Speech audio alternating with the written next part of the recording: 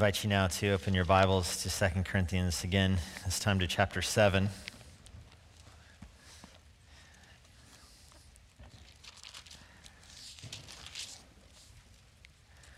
Tonight we'll be looking at verses 10 through 12.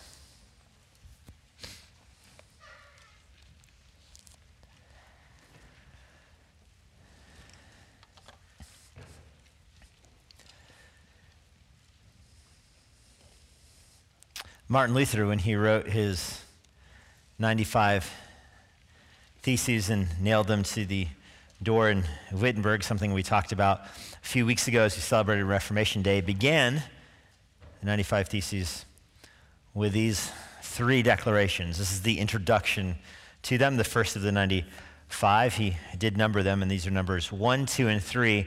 And we could go on and on. I stopped at 3 because the fourth one, I'm not sure it's entirely corresponds to how we would understand or articulate the gospel, so I left that one out. But numbers 1 through 3 certainly certainly reflect the tone of the whole here. Number 1, when our Lord and Master Jesus Christ said, "Repent," he willed the entire life of believers to be one of repentance. So Jesus' first words in the Gospel of Mark, for example, Mark 1, but his first words of his ministry in Matthew 4 are the same words, the word repent. And what Luther is deducing from this is that when Jesus begins his ministry with the word repent, it's not a one-time action that he's after. It's not the statement from Jesus' lips shouldn't be interpreted that you repent once and then never again. But rather, he's describing the lifestyle of his disciples, one of continual repentance. This is understood in contrast with the Catholic doctrine of penance, which he goes to in his second. This word cannot be understood, this word repentance, repent, as referring to the sacraments of penance, that is, confession and satisfaction as administered by the clergy. That's a pretty basic contrast there. In the Catholic Church, repentance looks like going to a priest, telling your sin to the priest then gives you some kind of penance to do, some kind of action, maybe that's in the form of a money given, an indulgence of some kind, maybe it's in the form of a prayer or a work, and that exchange there, the completion of that work or action, is what removes the penalty of sin from you. Luther says that's not biblical repentance. It cannot refer to that because, again, if you take the first point, your lifestyle should be that of repentance. So it's not something contingent upon an interaction with the priest. And he further narrows this down in his third thesis here. It does not mean solely inner repentance. Now, what he means by inner repentance is what we're going to talk about tonight. Solely by inner repentance, such inner repentance is worthless unless it produces various outward mortification of the flesh. So that's the key one I wanted to get to. Luther has this contrast in his mind, and Luther is not coming to this with centuries of best-selling books on this topic. Luther is coming to this realization being a Catholic monk and understanding what Catholicism teaches about penance, and he realizes that's not it. Now he has discovered the scriptures, and he's working through what the Bible teaches about repentance, and he realizes there's a reality in the world, that there are those who have inner repentance and yet who don't have saving faith. That so-called inner repentance is worthless. And he's talking about people that are moved by something inside of them to go to the priest. Luther is talking from firsthand experience here. He very much had that inner repentance. He had a hatred of his own sin before he knew the gospel, and that self-hatred was powerless to absolve him of his sin. And so what he's saying here is that inner repentance is not sufficient. Now, we would choose a different word than inner repentance, probably. Normally, today, when you hear the word inner repentance, it's contrasted with worldly or external repentance. So when we hear the phrase inner repentance, we're more inclined to think, oh, that's true repentance. When we hear inner repentance, we think, no, that's the right repentance, and we get confused at number 3 here, where Luther seems to be implying that inner repentance is worthless. Well, not implying, he says it's worthless. Unless it produces mortification of the flesh. What Luther is going for here, and I think he's right in this statement, is that unless your repentance produces fruit or change, it's not real repentance. And the classic Protestant illustration of this is that of the fruit tree. The orange tree doesn't become an orange tree because it grows oranges. It is an orange tree because it grows oranges. It was an orange tree before it grew oranges, but the realization that it is authentically an orange tree comes when it grows oranges. That's the point here. Luther is saying that your inner repentance is worthless if it doesn't grow on to bear fruit in keeping with repentance. This is a critical distinction, that of repentance, and it is often lost in gospel presentations and gospel preaching. It's often lost in American theology, which gets so wrapped up around health, wealth, prosperity, how to lead a good life and have a good marriage, that repentance often gets sidelined. But repentance is not incidental to the Bible. The Bible continually calls people to repentance, and I think beginning in 1 Kings chapter 8, I'm going to have a lot of verses, so I wouldn't even bother. Trying to take notes here. There's going to be a lot of them coming your way. But if you're up for the challenge, go for it. 1 Kings 8, this is Solomon's prayer in the dedication of the temple, his first, in this sense, public act of leadership, the first worship service that takes place at the temple. And Solomon prays, speaking of the Israelites in exile and even the foreigners in other nations, if they repent with all their mind and with all their heart in the land of their enemies and pray to you here in heaven, forgive your people who've sinned against you. Solomon, in his dedication of the temple, makes salvation, in this sense, contingent upon repentance. If they repent, then you will hear and you will forgive. There's a chain that he has in mind here. Repentance leads to forgiveness. And I'm going to clarify how that actually works in salvation in a minute. But I'm just using this verse to make the point that when the temple ministry began in the Old Testament, it began with a call to repentance. I could choose 100 other verses to go to next, but I'm choosing Joel 2. This is a very well-known messianic prophecy. In the context of Joel 2, Joel is pointing people forward to the Messiah, but he says, in light of, this is, hundreds of years before Jesus, Joel is pointing people forward to the Messiah, and he says, even now, declares Yahweh, return to me with all your heart. This is kind of the living out of Solomon's prayer. The Jews are in exile, the Jews are wandering from God, and yet even now, if they return to me with their hearts, with fasting, with weeping, with mourning, and they rend their hearts and not their garments, return to Yahweh your God. He's gracious and merciful, Joel says, slow to anger, abounding in steadfast love, and he relents over disaster. The word return there is the word for repent. It's used 3 times, twice of people, once of God, and we know that God doesn't really repent, but this is the image here, that even now you can repent of your sin. When you repent of your sin and you turn towards Yahweh, God, in that sense, repents of the disaster he has. He's going to remove the consequence of your sin from you in light of your repentance. This is not merely an Old Testament phenomena, but you see it in the New Testament, you see it in the church. This is after the resurrection, Luke 24 is. Jesus is explaining to the disciples that they're going to have the gospel message. They're going to go into the world with the gospel message, and he says, thus it is written, that Christ should suffer. And he's responding to the people who were astonished and grieving over his death. They had thought he was the Savior. And he says, you should have known, because the Old Testament was written that the Christ should suffer and rise again from the dead on the 3rd day. And that Jesus would die and resurrect, and that repentance for forgiveness of sins should be proclaimed in his name to all the nations. This is the promise of the gospel going into the world. Jesus does not merely say, I'm going to resurrect, we're going to start a church, and you're going to preach the news of the death and resurrection of Christ to all the nations. That was the conversation until this point. You should have known that the Savior would die and be resurrected on the 3rd day. That's what the Old Testament says. So go in the world and preach that is not what he says. Rather, he says, you should have known that the Savior would be crucified and resurrected on the 3rd day, so go into the world and preach repentance. That repentance for forgiveness of sins, that's what should be proclaimed.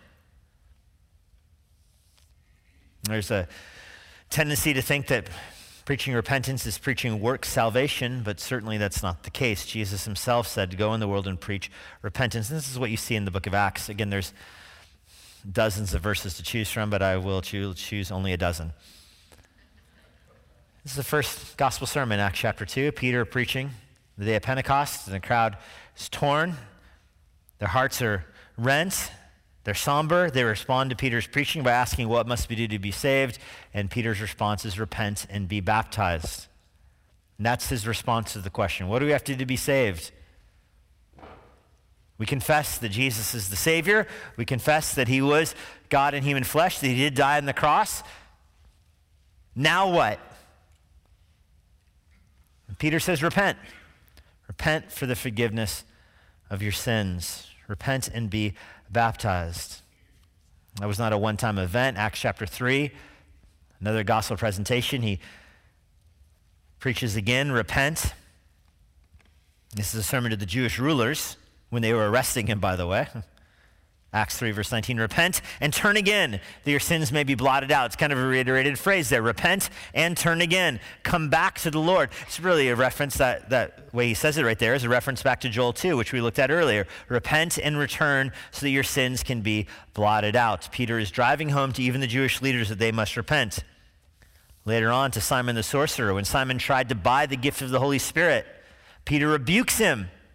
Says, may your silver perish with you. And then he says, repent therefore of this wickedness of yours and pray to the Lord that if possible, the intent of your heart may be forgiven you.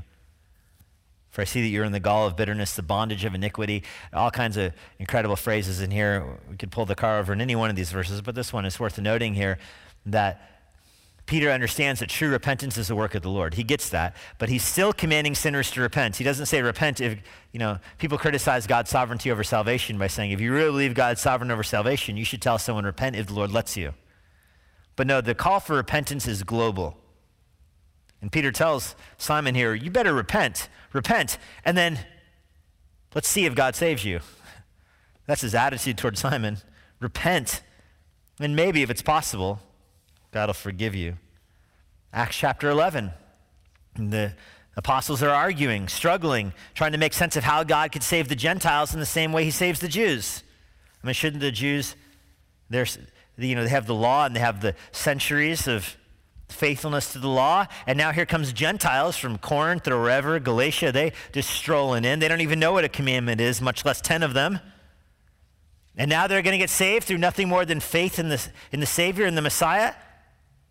That doesn't seem fair. And in their discussion, Acts 11, verse 18, they decide, you know what? God has granted the Gentiles the repentance that leads to eternal life. That's how they land the plane on that discussion. If the Gentiles repent, that means they can be saved.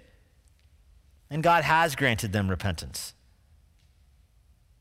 It is true. And then at that point in the book of Acts, the preaching shifts from Peter and the apostles over to Paul and perhaps his most famous sermon, Acts 17 on Mars Hill. He's preaching to the philosophers in Athens, and he declares to them, Acts 17, verse 30, God is now declaring to men that all everywhere should repent. This is the global command of repentance. He's preaching to the crowd who has unknown gods and unnamed gods, and he says, the bottom line from this, there is a real God that I know, and he's telling you to repent. And this becomes Paul's pattern throughout his ministry. In fact, when Luke describes Paul's preaching in Acts chapter 20, he says Paul was solemnly testifying to both Jews and Gentiles of repentance towards God and faith in the Lord Jesus Christ. It's amazing how many of these verses, by the way, pair repentance and faith. That's the main motif. You repent from your sins, you have faith in God, or repent and be baptized in Acts chapter 2. There's this tag team that's happening repeatedly in these verses we've looked at, even in Joel. Repent from your sins, turn towards Yahweh. In Solomon at the temple, repent from your sins, turn towards God. Here it's just clearly articulated by Luke as he describes Paul's preaching. There is repentance towards God and faith, and that is what brings salvation. Paul closes out his ministry. Acts chapter 26, summarizing what he's been preaching. This is Paul's own words, that people should repent and turn to God, performing deeds appropriate to repentance. And of course, that's what Jesus preached as well. We saw that earlier. It's what is repeated throughout the New Testament, the call for repentance. This is why Luther was correct when he described the Christian life as the life of repentance. You can't have a real saving encounter with Christ unless that encounter comes with repentance. This is why we are repentant people. And yet it's worth being very careful in how we think about this theologically. Your repentance is not a work that produces salvation. You understand how salvation comes through faith alone, by grace alone. Salvation is not a work, and yet the Holy Spirit regenerates the human heart. So the human heart is lost in sin. The human heart hears gospel preaching. The human heart is closed and the ears are closed. The human heart refuses to believe, refuses to surrender, refuses to repent. But the human heart may have outward signs of grief over sin or worldly sorrow, but not saving faith and not what I'd call saving sorrow, genuine godly sorrow. And then at some point, the Holy Spirit comes into the person's life, opens their eyes to the truth of what the Scripture says, gives their heart a heart to hear the gospel and a heart to see and believe. And when the heart opens, now the person is able to see their own sin and God's glory. And they look at their own sin compared to God's glory. They grieve over their own sin. This is genuine repentance. As part of that genuine repentance, they place their faith in the Lord. Salvation comes through a ministry of the Holy Spirit. The Holy Spirit produces faith. And genuine faith is always accompanied with genuine repentance. But in different people's lives, the exact sequence of that as you experience it may be different. This is all compressed in God's economy. Some people wrestle with their sin and the conviction of sin for weeks, months perhaps, with a full awareness of their sin and grief over their sin before they turn to God in faith. Some people have an immediate encounter with the Lord where they hear the gospel for the first time and they're broken over their sin and they put their faith in the Lord. But we understand conceptually this is all a work of the Lord. It's the Lord who brings to repentance. It's the Lord that brings saving faith. You're not saved through repentance. You're not saved through the work of repentance. It's not as if repentance is the means by which you acquire your salvation. No, the Holy Spirit regenerates you and gives you saving faith. And that saving faith, if it is genuine, will produce repentance. That may seem like just wordplay to get out of a theological problem, but I think it's very significant. You can take the full teaching of the Bible that calls people to repent, but you recognize they can't repent unless the Lord works in their heart. But that's the way the preaching happens in the Scriptures. All men everywhere, Paul says, should repent, knowing that genuine repentance is a work of God in the human heart. Now, this is what we encounter here in 2 Corinthians 7, verse 10. For godly grief produces a repentance that leads to salvation without regret, whereas worldly grief produces death. See what earnestness this godly grief is producing you. What eagerness to clear yourself, what indignation, what fear, what longing, what zeal, what punishment. At every point you've proved yourselves innocent in the matter. For although I wrote to you, I was not for the sake of the one who did the wrong, nor for the sake of the one who suffered the wrong, but in order that your earnestness for us might be revealed to you in the sight of God. So this is somewhat complex, these 3 verses here. It can be confusing because godly grief produces a repentance that leads to salvation. That can sound at first glance like you're repenting in order to one day obtain salvation. Certainly, Paul has in mind here the salvation of eternal life that you encounter when you die and go to God in glory. A godly repentance is going to lead to that kind of life. A godly repentance marks your life, the life of eternal life, the life of the contrite, repentant person that culminates in saving faith they experience at the end of their life. But you recognize that true repentance is paired with saving faith at the moment of conversion. That's an important distinction because that helps make sense of what Paul's dealing with here. Paul is dealing with Corinthian believers. They claim the name of Christ, and yet they're not repentant. They claim the name of Christ, and yet they're walking in sin. We know some of the sin they're walking in: sexual immorality, such as that wouldn't even be named among the Gentiles, suing one another, division in the church, divisiveness in the church. It's just chaos there. And you would think, how could believers act like that? And that's exactly what Paul is thinking. How can believers act like that? They should repent. And some of them do repent, with the sarcastic quote marks around repent there. It's not saving faith. It's not true repentance. So it's interesting here that Paul makes sorrow over sin really even more than repentance is sorrow over sin that leads to worldly grief. That leads to repentance. That worldly grief there is that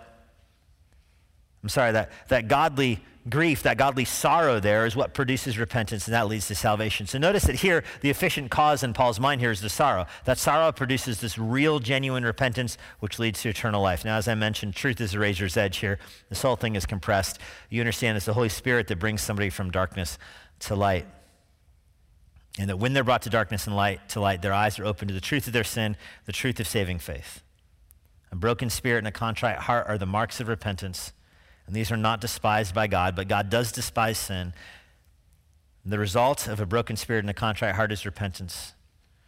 God despises the root of sin in the heart as well as the fruit. And when a person has genuine repentance, God is at work in their heart.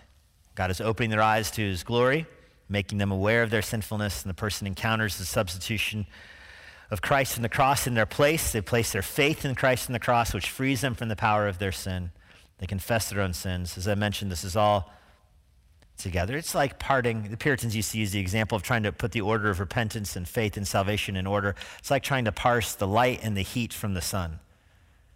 You know, you get conceptually the rock of the sun is first, followed by the light, followed by the heat. It's like you understand that conceptually. But chronologically, that's different. Chronologically, you might feel the heat before you see the light, before you see the sun. Chronologically, it might play out different, but that doesn't mean in God's economy, chronologically, they're different. Like logically, rock, light, heat, but experientially, who knows? And the same thing is true with this. It's important to understand because you encounter in the world people that say they're repentant over their sins, but don't seem to have a love for the Lord in their heart. That's just the reality of the Christian life. Jesus himself talks about these people in Matthew 7. They're going to die, and they're going to stand before the Lord for judgment, and they're going to say, knock, knock, open up, let me in. Lord, didn't I know you? So they can have a list of things they did. Lord, I did this, I did that, and I did the other thing in your name. And Jesus is going to say to them, depart from me, you workers of iniquity, I never knew you. But just think about how those people in Matthew 7 addressed Jesus. They address him as Lord, Lord. They talk to him as if he is their Lord. They call him Lord. They're expecting to go to heaven when they die through their faith in Jesus. But Jesus says, you may know me, I did not know you. They did not have genuine repentance. And it is very much worth asking, what is the difference between their repentance in Matthew 7 and the genuine believer's repentance? Or another very obvious example from the New Testament about this. What is the difference between Judas and Peter? Judas and Peter both heard gospel preaching. They both knew the truth of Jesus Christ. They both had grief over their sin. And yet, Peter's grief led him to the feet of Christ. And Judas's grief led him to hang himself on a tree. Tears don't even help. I'm sure they both cried. But that's not a good way to distinguish true and false repentance. This is exactly the problem. The Peter-Judas problem is the problem Paul is having with the Corinthians because he's confronted them on their sin. He's confronted them for the way they're living. They have not repented. There's one particular ringleader of this that was put out of the church, disciplined out of the church. There's other people that are now repenting from their sin in light of what happened to that ringleader. Now it appears that that ringleader is repentant and wants back into the church. They're trying to figure out what to do. We, of course, don't know all the details because Paul is, first of all, trying to make 2 Corinthians applicable to the church universal, to us, where more details wouldn't necessarily be helpful in our own circumstances. But here in verse 10 through 12, the three verses we'll look at tonight, Paul wades into this by trying to decipher between true and false forgiveness, true and false repentance. He begins with this category of godly grief. It's going to be contrasted with worldly grief. Godly sorrow, worldly sorrow, or, with homage to Charlie Brown, good grief. Versus worldly grief. that produces nothing. I want to go through the list of descriptions that are given with good grief to help you discern the difference between true and false salvation. Before we get to the first one on the list, I beg you to listen to this message tonight. I beg you to listen in your own heart. And as we're going through this list, I want you to ask yourself, is my repentance over sin the good kind or the worldly kind? Notice on this list is not how long you've been to church. One of the things in this list is not, have you been to church more than 5 times? Have you been to church for 10 years? Do you have a MacArthur Study Bible? That's not on this list. It's a different kind of list. And so I know that there would be those in church for 5 years, 10 years, 20 years that have MacArthur Study Bibles that don't have godly sorrow. And that makes me sad. I know the only thing at my disposal to help a person in that scenario is this kind of text, is this kind of list. And so I would beg you as I go through this list not to get lost in the minutia of which word goes with which word, but to just listen or write it down if you want to. But ask yourself, what category is your grief over your sin in? And this, by the way, is presupposing that you've had grief over your sin. This is one of those things, if you haven't grieved over your sin, this flowchart doesn't apply. If you've never realized that you're a sinner, if you've never said, I'm a sinner and I deserve judgment, we're not here. And this is a helpful exercise to go through these verses for the person who recognizes that they're a sinner, who recognizes that their sin separates them from God. But if you're not there, this doesn't matter.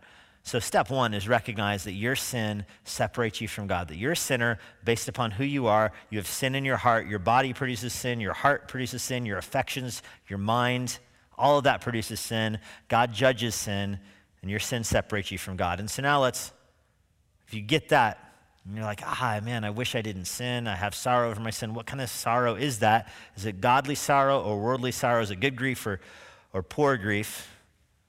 We get a description here. Good grief begins with conviction. Verse 11, see what earnestness, that word earnestness there, it could be rendered conviction. It's this desire, a conviction to act, a conviction to pursue what is righteous. It's rendered earnestness here, and that word works fine as well. Earnestness is a desire to act with pure motives, where you're eager to do something maybe. The earnestness here that we're talking about, I think, is convictional. That comes from knowing your sin. This is where Paul starts with. Good grief, godly sorrow begins with an actual knowledge of your sin. And it does not deny sin. This is the whole plea bargain system in the American jurisprudence. When you take a plea bargain, you have to stand before the judge, and you can't say, I'm just taking the plea bargain to get out of this. You have to actually tell the judge, no, I really am pleading guilty for this crime because I really did do this crime. This is where worldly sorrow is different than godly sorrow. Godly sorrow begins with the actual confession of you saying, no, I am actually guilty of this sin. I am convicted in my own heart that I am guilty of this sin. This requires humility. It requires making yourself low. Godly sorrow is not an excuse factory. Godly sorrow is bringing yourself down low. Jesus himself said that he's going to leave us, John 16:17, and says he's going to leave us and send the Holy Spirit to be a comforter for us and a helper for us. So the Holy Spirit's going to come be a comforter for us, and Jesus expands on that. He doesn't say the Holy Spirit's going to come and make you feel good about yourself. He's going to comfort you by making you feel good about yourself. It's going to be worth asking, why do you need comfort? You need comfort because Jesus is going away, and you need comfort because the Holy Spirit is going to come and bring you conviction concerning your sin. That's what Jesus says. The Spirit will come and convict you concerning sin. This is the first mark of the Spirit's work in your heart. You know that you have godly sorrow, which can only come through the ministry of the Holy Spirit. If you are convicted about your sin, because that's what the Holy Spirit does. So do you know that you're a sinner? Are you aware that you are a sinner? It's the first mark of godly sorrow. And not just a general awareness, but concrete awareness. I am a sinner. That's who I am. Secondly, an eagerness to clear your name. An eagerness, verse 11, this godly sorrow is produced in you, but also what eagerness to clear yourselves. This is, again, hinges on the idea that God is the one at work. You think clearing yourself sounds kind of man-centered here. Well, remember the context that Paul has rebuked them and Paul has caused them to discipline people out of the church. If their sorrow is genuine, they want to make things right. They want to clear their name. They want to be back in good standing with the church. Real repentance doesn't just drift away somewhere else. Real repentance wants their name cleared to be back in Christian fellowship. It's not about your own reputation. It's about the reputation of Christ. It's a desire to be made right, to confess your sin and let others know, I did that, I was wrong, I repent. That's how you clear your name. You don't clear your name by worming yourself out of it. That's the worldly kind of sorrow we'll look at in a few minutes. You clear your name in the true godly kind of sorrow by confessing your sin, recognizing that Jesus atones for your sin. That's how you clear your name in a Christian context. Not by explaining how they got the wrong guy and you didn't really do it. That doesn't clear your name in a Christian context. In the Christian context, your name is cleared when you confess your sin to others and tell them you're turning to the Lord. Thomas Brooks, in his book, Precious Remedies Against Satan's Devices, what a cool title, says, all true repentance comes with a sensibleness about sin's mischievousness. All true repentance comes with a sensibleness about sin's mischievousness. That's what I mean by an eagerness to clear your name, that you recognize that sin is at work in all kinds of categories in your life, all over your life, and so you want to confess, you want to come clean, you want to ask for help, you want help identifying your sin, you want people to help you deal with your sin because you recognize it is mischievous. I don't fully understand it, but I want to be right with those that I've sinned against. That's what Paul's saying. Hey, you can tell, Corinthians, you can tell if somebody's repentance is genuine because they want to be back with you. You put them out of the church, they want to be back.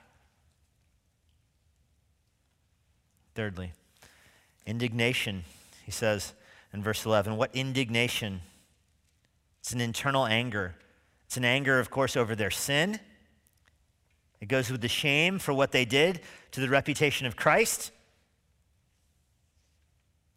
It's a conviction, not just this indignation. Listen, this indignation is not just a conviction that you did sin. It's a conviction that you're sinful. Do you see the difference?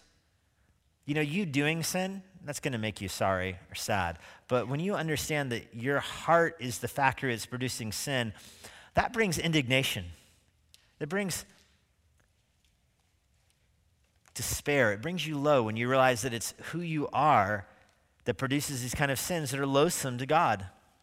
You hate the totality of your sin. You don't just hate the poison, but you hate the dish the poison is served on. That's this idea. You recognize that you are low, and it cuts you. It hurts you to realize the extent of your sin, and to realize even that you'll never fully understand the extent of your sin.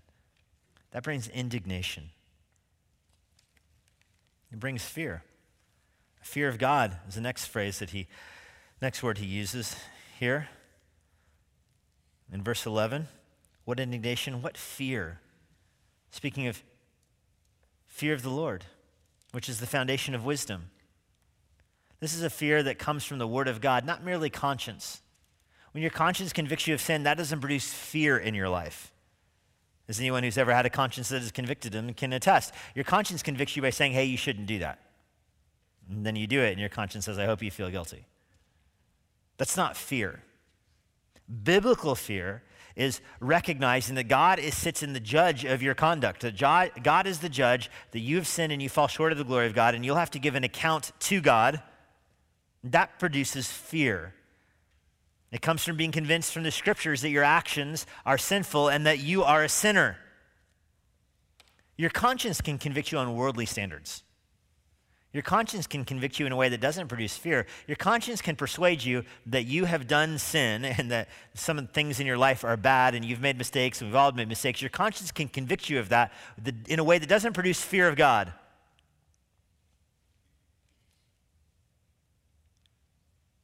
But biblical, godly sorrow, godly grief has a fear of the Lord in it, where you recognize your sin is primarily against God. It's always struck me with David's repentance to Nathan.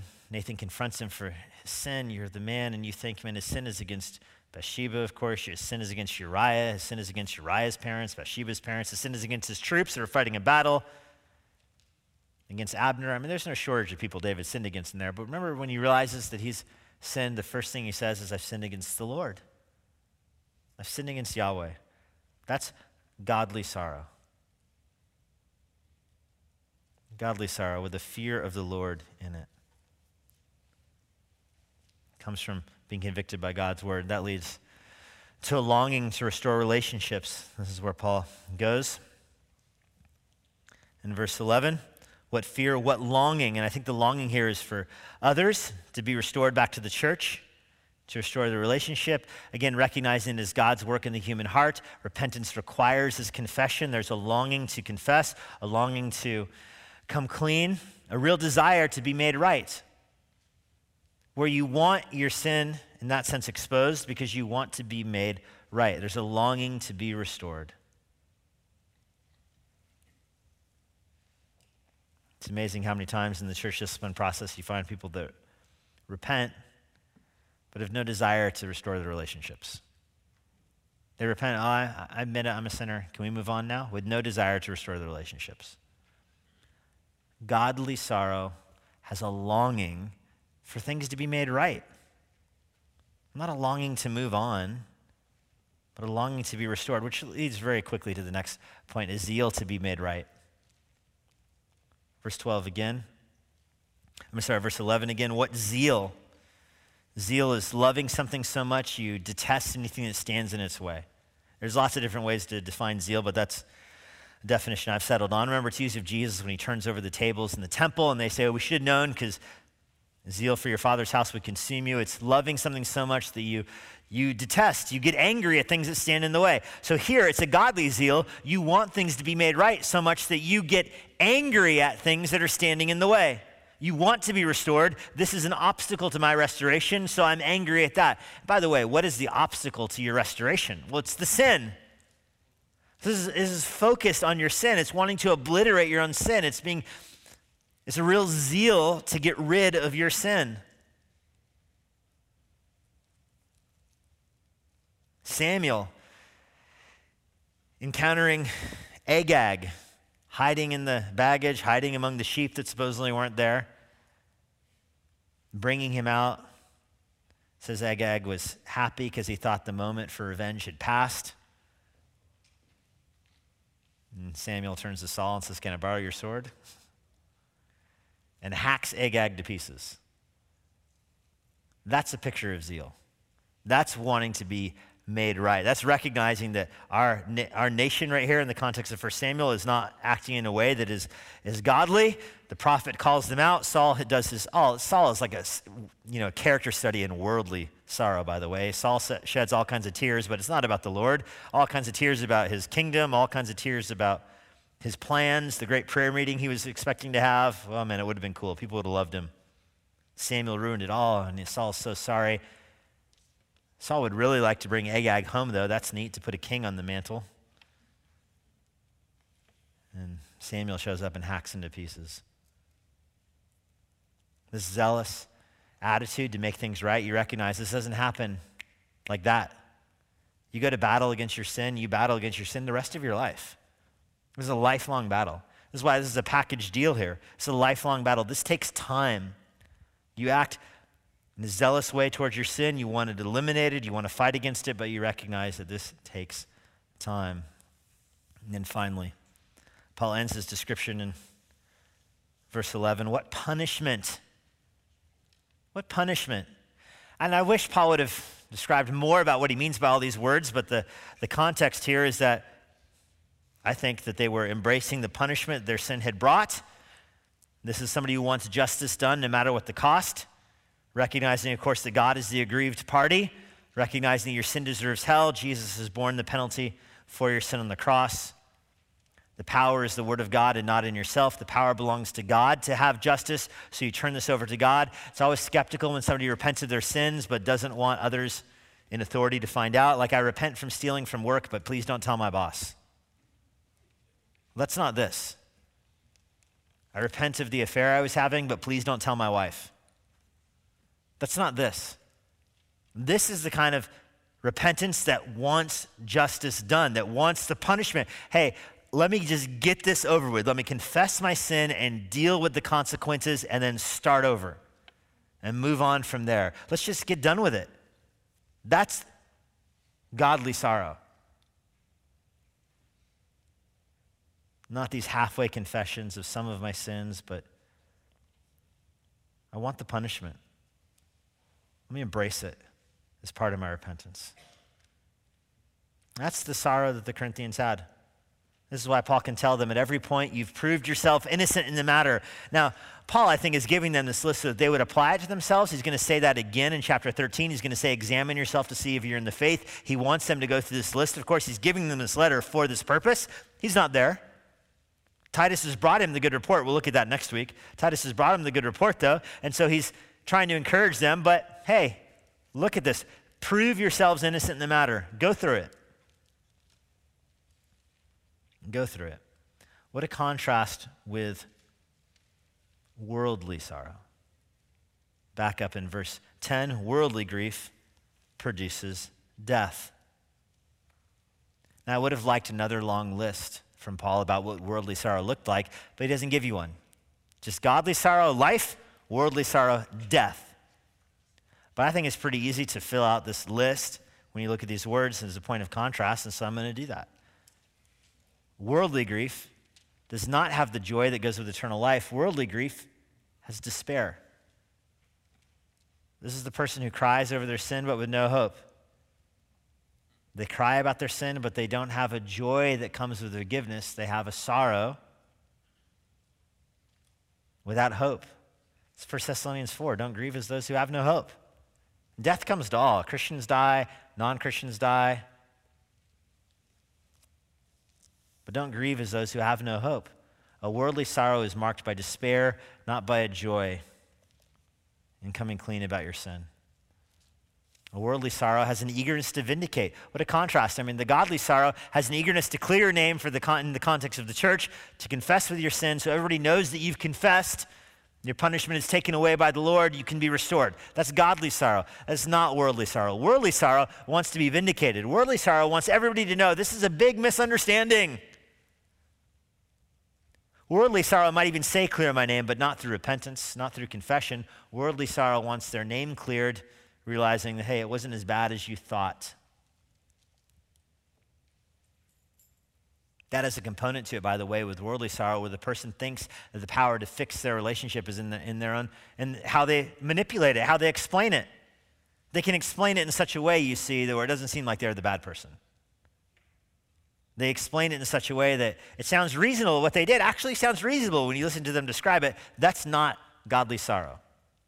That's worldly sorrow. Vindicating themselves, explaining themselves in such a way that they seem like they're the innocent party. That is not godly sorrow.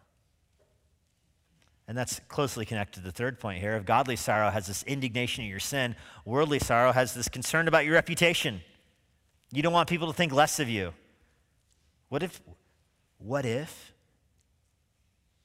people knew you were a sinner? That's worldly sorrow. I'm so concerned about my reputation, which is closely connected, again, the contrast with the fear of God is the fear of man. Worldly sorrow is focused on who knows. Who knows? What do they know? When did they know it? Let me explain this. I don't want people to think less of me. That's worldly sorrow. Worldly sorrow, of course, can come through the conscience. I mentioned this earlier. Conscience is, of course, it's a God-given gift to you, but it's informed so much by your own thinking. It's very man-led, man-driven, your own consciences. It's head knowledge. You can have head knowledge that stealing is wrong. You can know the Bible says stealing is wrong. Your conscience can convict you that stealing is wrong. You can get caught stealing and shed lots of tears and then not want, your parents to know, or not want your boss to know, or not want your wife or your kids to know, and that's not godly sorrow, even though you got tears and everything. It's not because you're convicted that you're violating the 8th commandment. It's that stealing's wrong and you don't like that you got caught. You don't want people to know. That's head knowledge that shows you're a sinner, and now you're sorry that you got caught, and now you cry about getting caught. Now you really want to manage this well so people don't know about it. It's the fear of man, which has, of course, a focus on what you've lost through this. What does your sin cost you? That's what makes you sorry. You have an affair and your spouse leaves you and you lose your family. Are you sorrowful that you lost your family, or sorrowful that you sinned against God? Worldly sorrow versus godly sorrow. I'm struck in Revelation 18, something I barely noticed when I preached to Revelation a few years ago, but in Revelation 18, I was reading it recently, and it's, Babylon has fallen and the kings of the world are freaking out. The kings of the world are mourning, and they're so distressed that Babylon has fallen. But there's a line in there, Revelation 18, verses 12 to 13. It lists the things the kings are sorrowful about. And one of them is slaves. They're sorrowful. They're stuck with these slaves they had. They have all their spices and all their golds, and they have these slaves. And they're so sorrowful that Babylon fell. I mean, the world is in turmoil. It's the apocalypse. And they're weeping that there's no market for the human lives they have. What a picture of worldly sorrow. That's like the extreme version of it. They're not sad that they sinned against God. They're not sad that they've missed the rapture. They're not sad that Jesus is coming back to judge them. They're not sad about those things. They're sad that they're stuck with capital they can't capitalize on. Man, this apocalypse thing is bad for the pocketbook, is their attitude. You see that in minimalistic, more minimalized ways in your own life, though. When you get caught in sin or exposed in sin and you're focused on what it's going to cost you. I mean, if I told my boss I'd be stealing from them, it would cost me this, that, or the other thing. Focus on the loss. That's worldly sorrow. It's not godly sorrow. Which leads to the next contrast. Godly sorrow has the zeal to make things right. You want to make things right. You want to make them right quickly. Worldly sorrow just wants to move on. Can we be done with this? Can we just put this whole thing behind us? Can we pretend this never happened and move on? That's worldly sorrow. Godly sorrow works through it. Worldly sorrow wants it in the rearview mirror. Worldly sorrow views confession as a means to an end, and the end is getting past this. Worldly sorrow implies that repentance is an easy work. I can repent easily. I'll do it right now. Repented. Let's go on. Whereas godly sorrow is recognizing that repentance is heart work. You're zealous for it, and it will take time. And ending back where we kind of began. Godly sorrow wants justice to be done. Worldly sorrow just is bitter. It starts with despair. It ends with bitterness. It's bitter because there's consequences for sin, and you don't want those consequences. And you're bitter if you have to go through those consequences. You're bitter about having to deal with the consequences of your sin. You're angry at those that want to bring the consequences to bear. You're bitter about having to go through it. Bitterness is not a fruit of the Spirit, but a work of the flesh. Bitterness is something, it's Esau who sold his birthright for soup and then was sad about it. And Paul says he sought repentance, and he sought it with tears even. Esau cried his eyes out, but he didn't have godly sorrow. He had worldly sorrow, lots of tears. And then what came right after his tears? Do you remember what Paul says? Bitterness. His tears were dried up and they gave way to bitterness. That shows that it was worldly sorrow, not godly sorrow. Jacob, he was a rascal. He was a sinner. And he had godly sorrow. His sorrow over sin didn't produce bitterness. He wrestled the Lord. And finally, expressed his faith in God. What a contrast. Worldly sorrow from godly sorrow. Look at Paul, though, in verse 12. Although I wrote to you, it was not for the sake of the one who did the wrong. So Paul wrote the letter saying these sinners put him out of the church. Okay, that's the letter. I'm done with you guys. This is the severe letter. We've talked about this before. He says, I wrote it to you. I didn't write it to you for the sake of the one who did the wrong, though. I didn't write it to you for the sake of the sinner, nor for the sake of the one who suffered the wrong. Well, Paul is the one who suffered the wrong. He's referring to himself in the third person here. I didn't write it to you because I wanted that guy out. Paul wasn't telling them to discipline people out of the church because he wanted justice, and he wasn't telling them to discipline people out of the church because he wanted to be vindicated or protected himself. What other option is there? People are sinning against Paul. Paul says, throw them out of the church. The options are either I'm writing it for this guy's sake, I want justice done to them, or I'm writing it for my sake, I want protection. That's the categories we normally think in. Paul's got an entirely third category here. I'm writing to you in order that your earnestness for us might be revealed to you in the sight of God.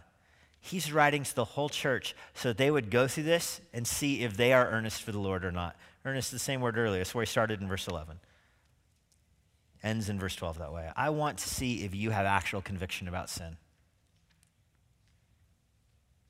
This whole series is about church discipline. Remember, I called it Matthew 18 incarnate, what it looks like played out. Sometimes in church discipline, it's very easy to think, here's one party and here's the other party. Should we discipline that party or that party? Which side is right? Which side is wrong? And we're taking sides here. Paul says, set that aside for a second. The point of this is to see if you, as a congregation, have godly sorrow. That you want people to deal with their sins, and if they're unwilling to, they will be put out of the church so that your earnestness will be seen not before Paul, not before Titus, not before Timothy. Look, so your earnestness will be seen and proved before the Lord.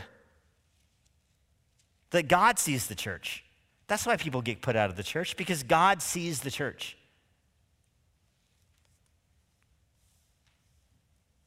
Do you want a church that has a godly sense of sorrow that leads to eternal life, or a worldly sense of sorrow that leads to excuse-making and justification and dodging and fear of conflict, and we don't want to lose things, and we know this is wrong and that is wrong, but if we try harder, we can fix this next time kind of attitude? That's what the Corinthians were doing.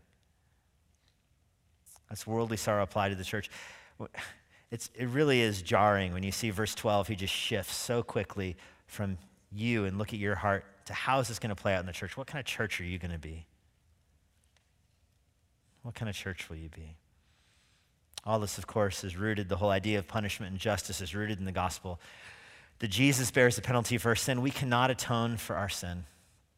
We just can't. We can't make our sin go away on our own. But Jesus atones for our sin. And we encounter him when the Holy Spirit opens our eyes to the truth about Christ. And we know we believe the gospel when we see godly sorrow in our life. When we see worldly sorrow dissipate and godly sorrow embraced, we know we have an authentic saving faith. As we turn to the Lord, we grieve over our sin.